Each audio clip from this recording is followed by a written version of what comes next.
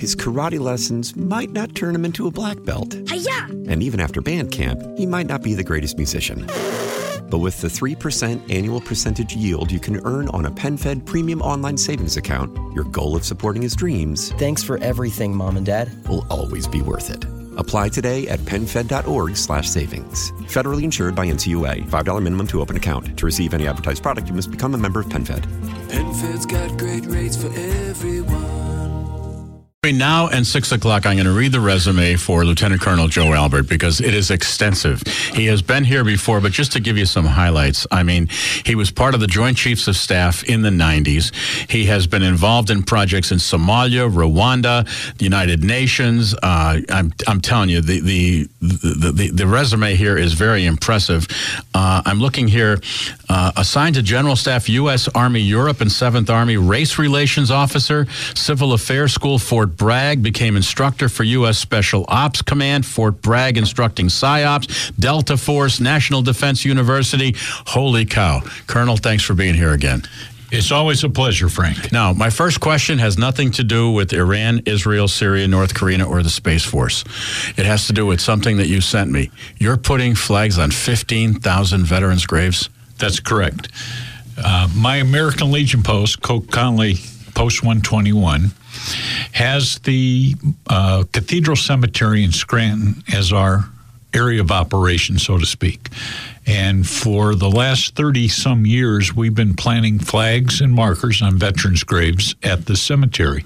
There are over 15,000 veterans from the Civil War through the present lying in rest in Cathedral Cemetery. 15,000? Over 15,000. Wow. For years, Coke Conley had a membership of over 4,000, so it wasn't that difficult a problem.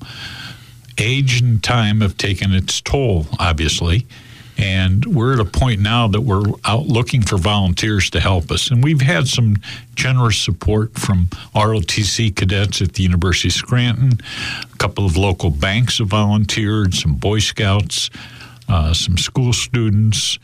And we're getting done, but we've got about 12,000 more to do before Memorial Day. Wow. So, I'm mentioning that to all of you because if you are a scout group, Boy Scout, Girl Scout, whatever, if you're any kind of a youth group, church youth group, anybody that wants to volunteer, you can contact us. We'll get you in touch with Colonel Albert, and you can help honor those veterans. Okay. First question. Yes, sir. Iran. We spoke about Iran. Yeah, once before. I kept talking about North Korea, and you kept steering us to all these places. I joked on the air that one of the things I was going to do is I wasn't going to talk about the current politics. I was going to ask you what's going to happen in 6 months. You seem to know, but let me ask you: the Iran deal, was it a piece of junk or what? In my opinion, I don't think it was the best deal for the United States. The people that negotiated it, quite frankly, were the same people that helped North Korea get their nuclear weapons. The same team of people from the State Department. John Kerry's got some very questionable fingers in this based upon his family's background, who they're married to, some very heavy Iranians. And the biggest problem with the Iran deal, it was never presented to the Congress for ratification. The president just took it upon himself to use the UN and say, this is what we're going to do. Was it an attempt to just kick the can down the road, just give them something to appease them? I don't know what exactly the mentality of the people that put the deal together. Don't forget, the Russians, the French, the English, the Germans, all the so-called signatories are making big money off the deal. The people that are very upset about the deal, the Saudis, the Israelis, and should be the United States. The question is, where's the United States going to go and what is our role? Now, there's all kinds of questions now that I guess by May 15th, the president has to decide if we're in or out. A lot of people are saying, oh, no, stay in. The European Union is saying, oh, no, Israel's lying. All this intel is baloney. They're honoring the deal. Condoleezza Rice came out this morning and said, if you got rid of the deal, it wouldn't hurt us at all. I would agree with Condoleezza Rice. The problem is, what are you going to do with the stuff they already have? The part of the deal says that if you want to have inspections, Iran must allow them. They have a month to get ready for them. Yeah, really. Well, the same thing happened to us in Iraq after we got rid of Saddam Hussein. He threw us out after the first Gulf War. We had inspection teams going in, and he threw them out.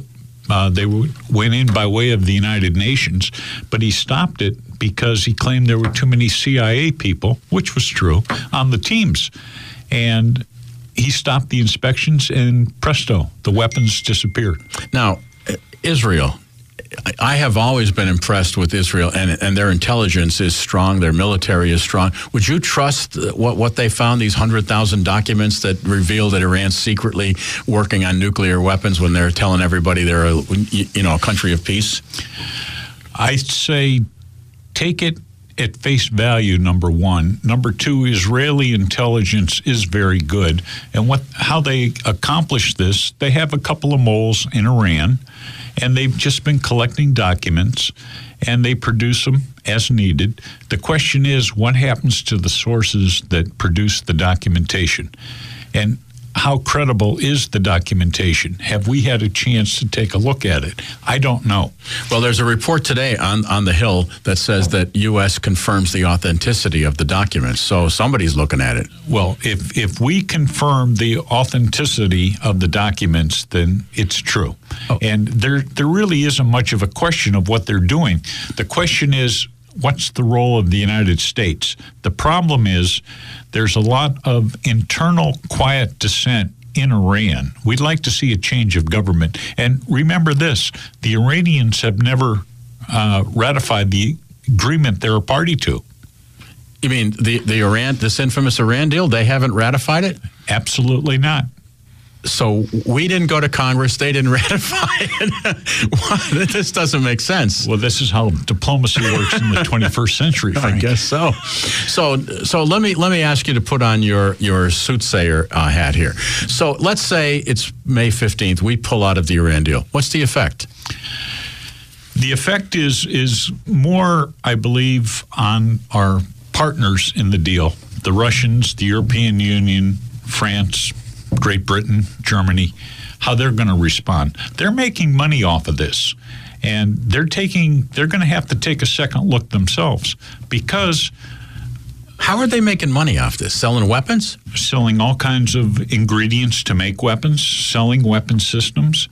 The Russians have the highest stake. They have the most to lose should this deal totally fall apart. Well, that's a good reason to make it fall apart. Well, the problem is the Russians aren't going away. The Russians are a force to be reckoned with. Mr. Putin has just gotten reelected, and you want to talk about collusion, corruption, and fixed elections. Let's talk about Russia. Voted unanimously. That's right.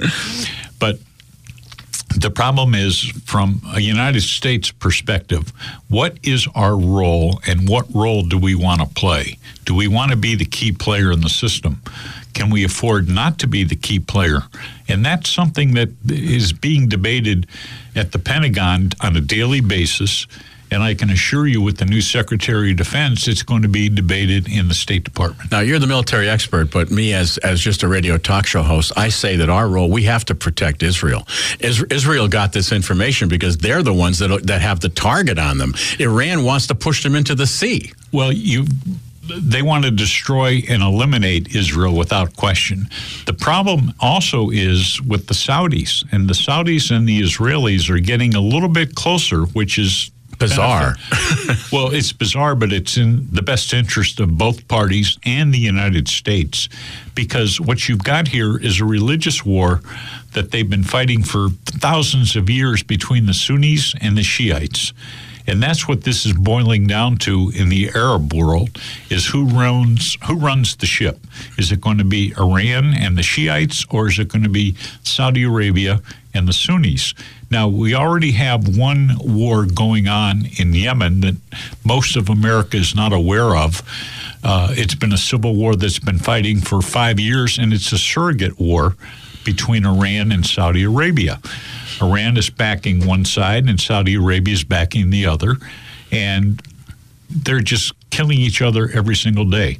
The rest of the world, the powers that be, are just kind of watching and keeping their fingers crossed that it's an experimental attempt to test out weapon systems on a small country as opposed to between two world powers.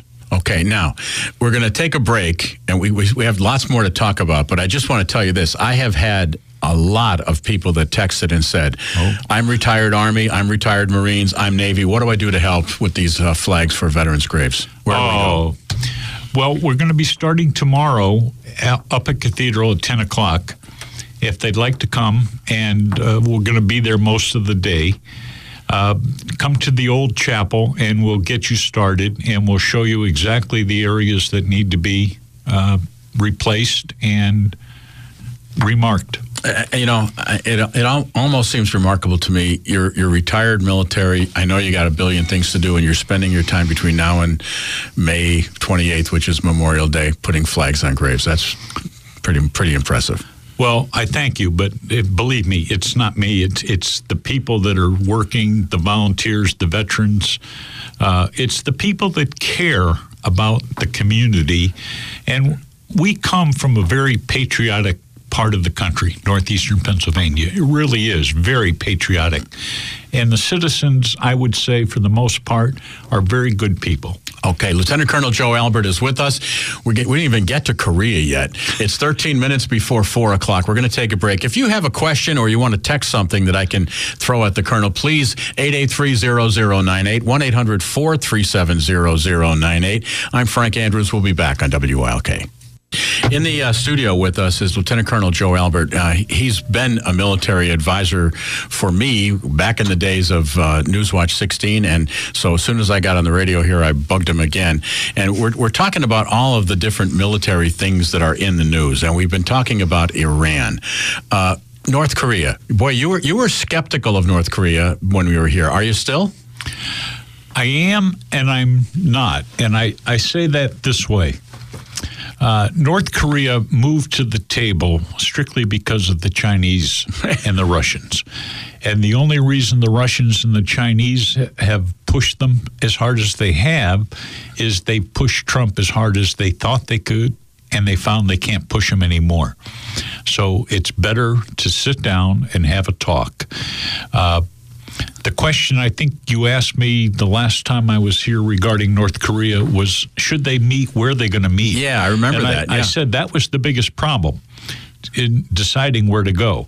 I received a report earlier today that they're going to have their meeting in the DMZ. That's incredible, isn't it? That is absolutely incredible, but not unexpected in this regard.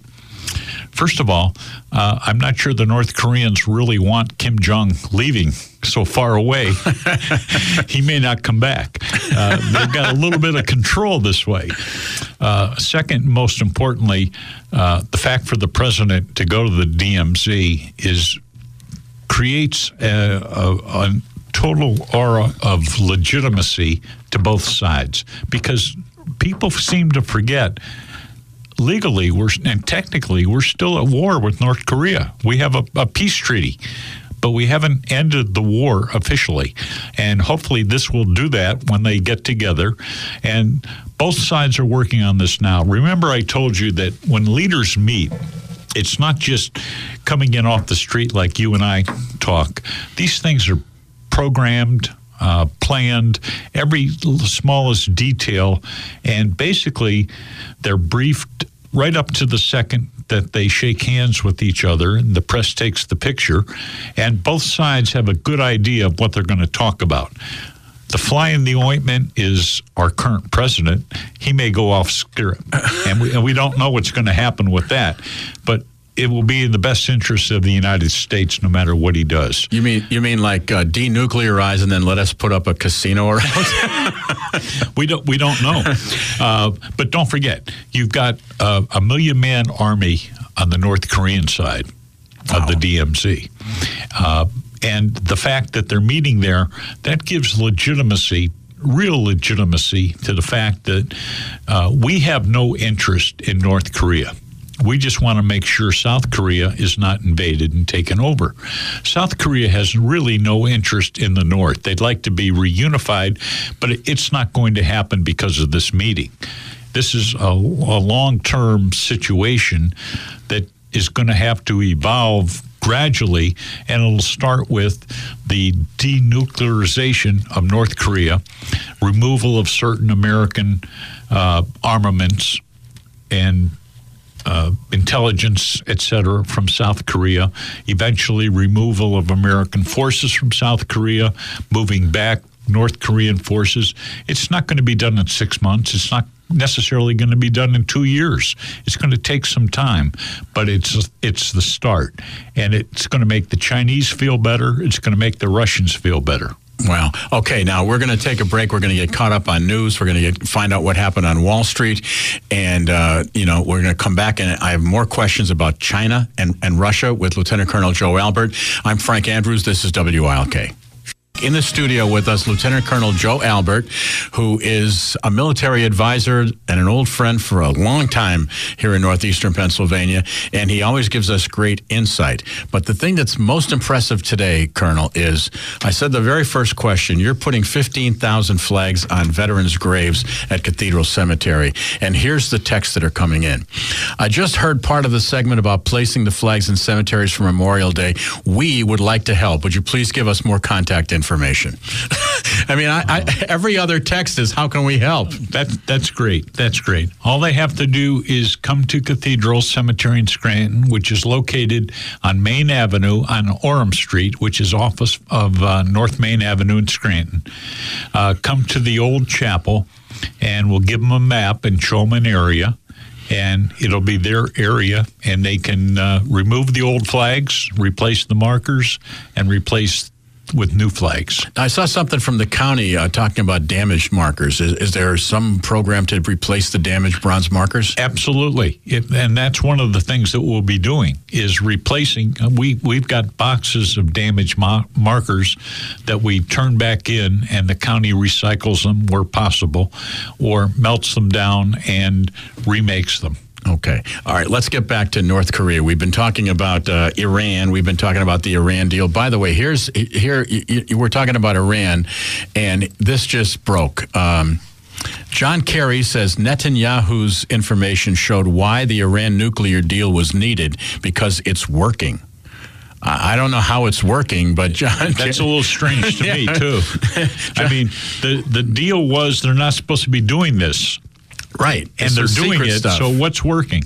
What's working? Right. The problem is that once you stop something, it's very difficult to replace it.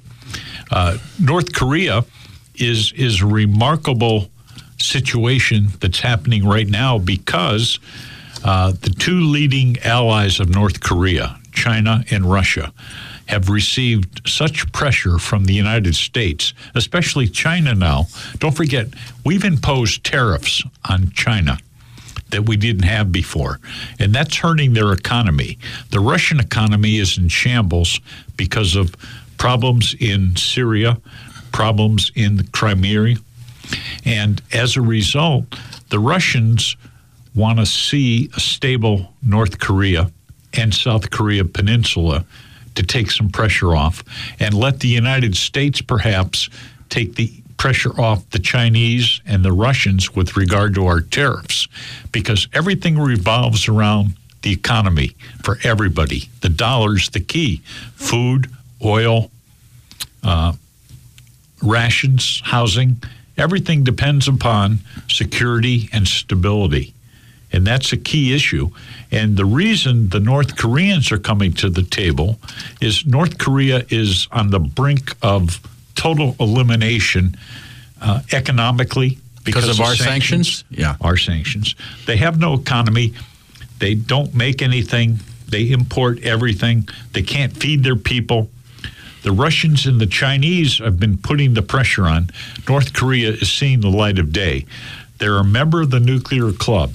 The fact that they're willing to discuss denuclearization is an accomplishment unknown to the world, and the world will take a long time to really appreciate it, and they will, because it's one less problem with regard to nuclear war. For example, I'll just tell you one thing that people are not aware of.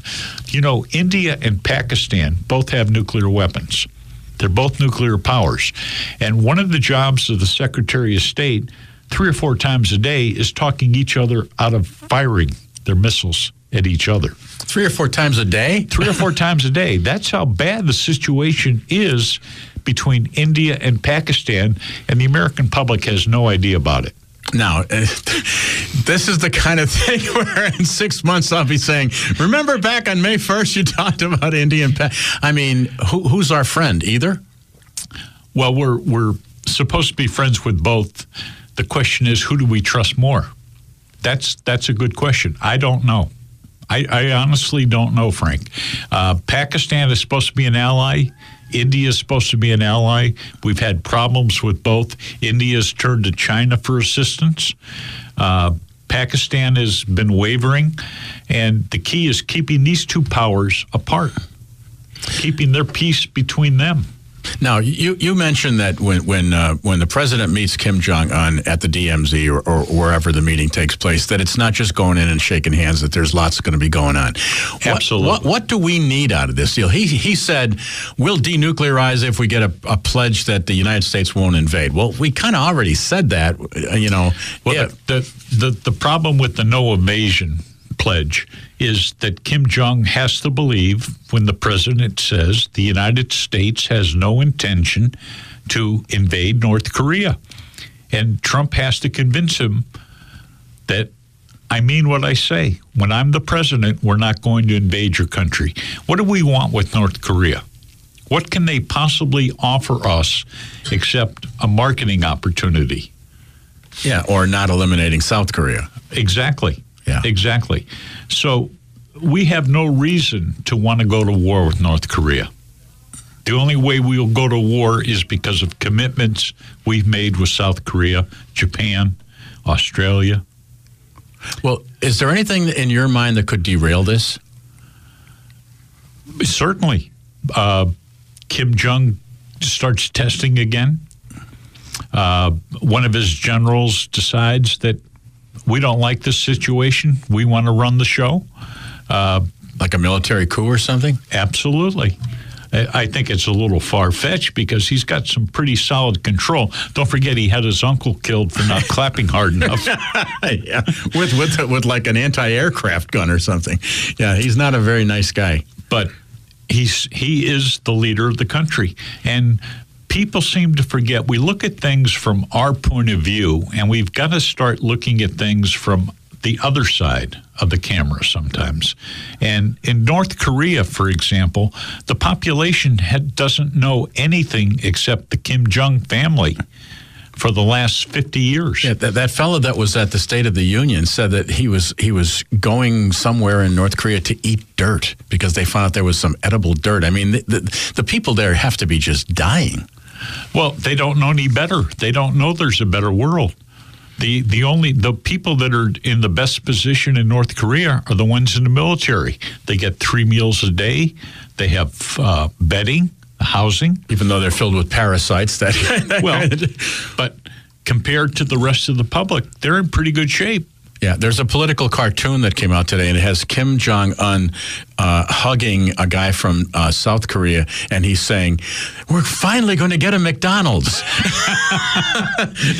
They won't know what to do with it. They won't know what to do. And don't forget, with South Korea, they still have half of South Korea still has family in North Korea. Yeah. And they'd like to see them.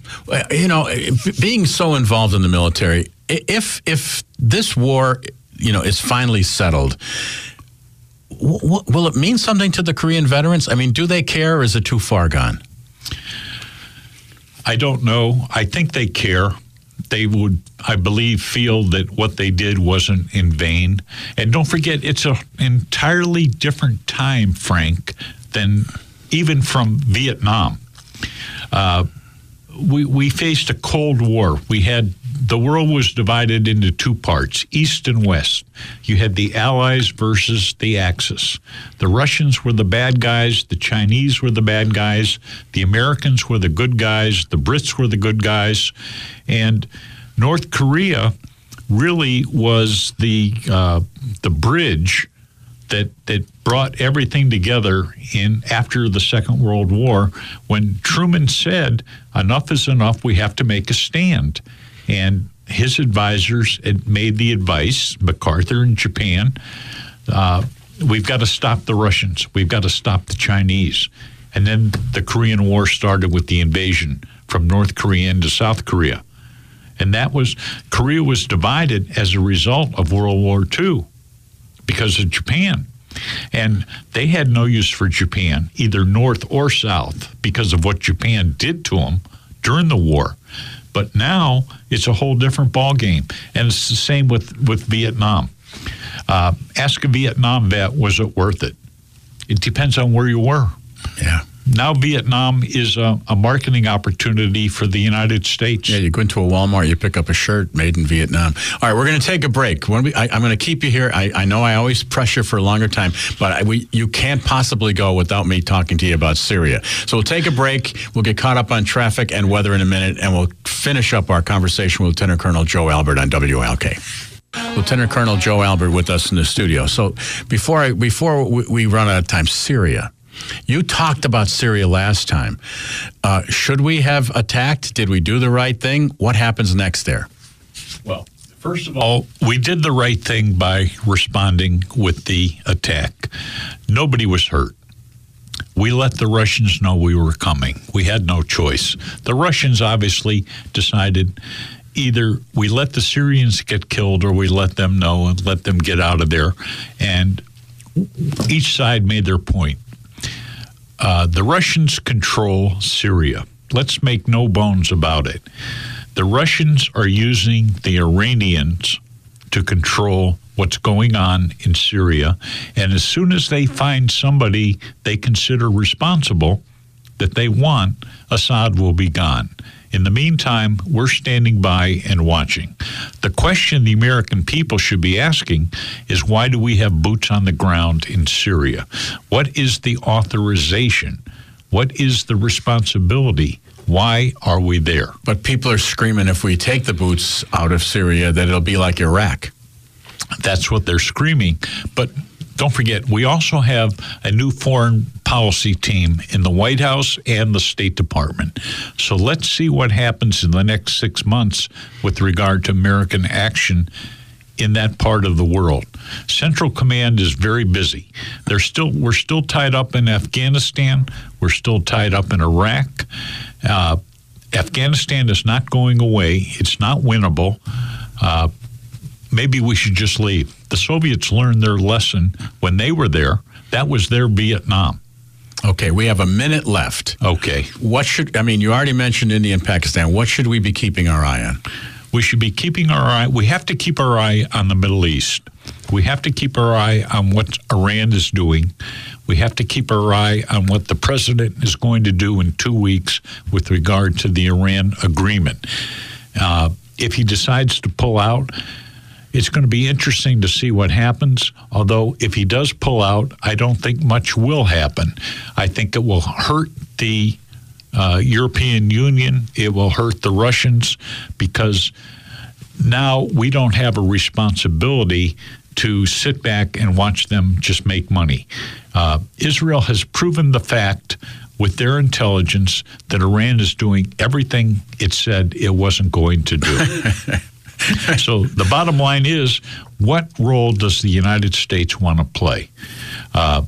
Some people say this is an Arab problem and we shouldn't get involved, but unfortunately we are involved. As you said yourself, Israel is our only true ally in the Middle East. The Saudis cannot be depended upon, although there may be a regime change in Saudi Arabia, and there may be a whole new NATO-type agreement within the Arab world that we might end up joining. Colonel, you're amazing. Every time you talk to us, our listeners agree. Thank you very much for being here. I'm grateful, and thank you for what you're doing, and thank you for your service. 4:30, we'll get his karate lessons might not turn him into a black belt. Hi-ya! And even after band camp, he might not be the greatest musician. But with the 3% annual percentage yield you can earn on a PenFed premium online savings account, your goal of supporting his dreams Thanks for everything, Mom and Dad. will always be worth it. Apply today at PenFed.org/savings. Federally insured by NCUA. $5 minimum to open account. To receive any advertised product, you must become a member of PenFed. PenFed's got great rates for everyone.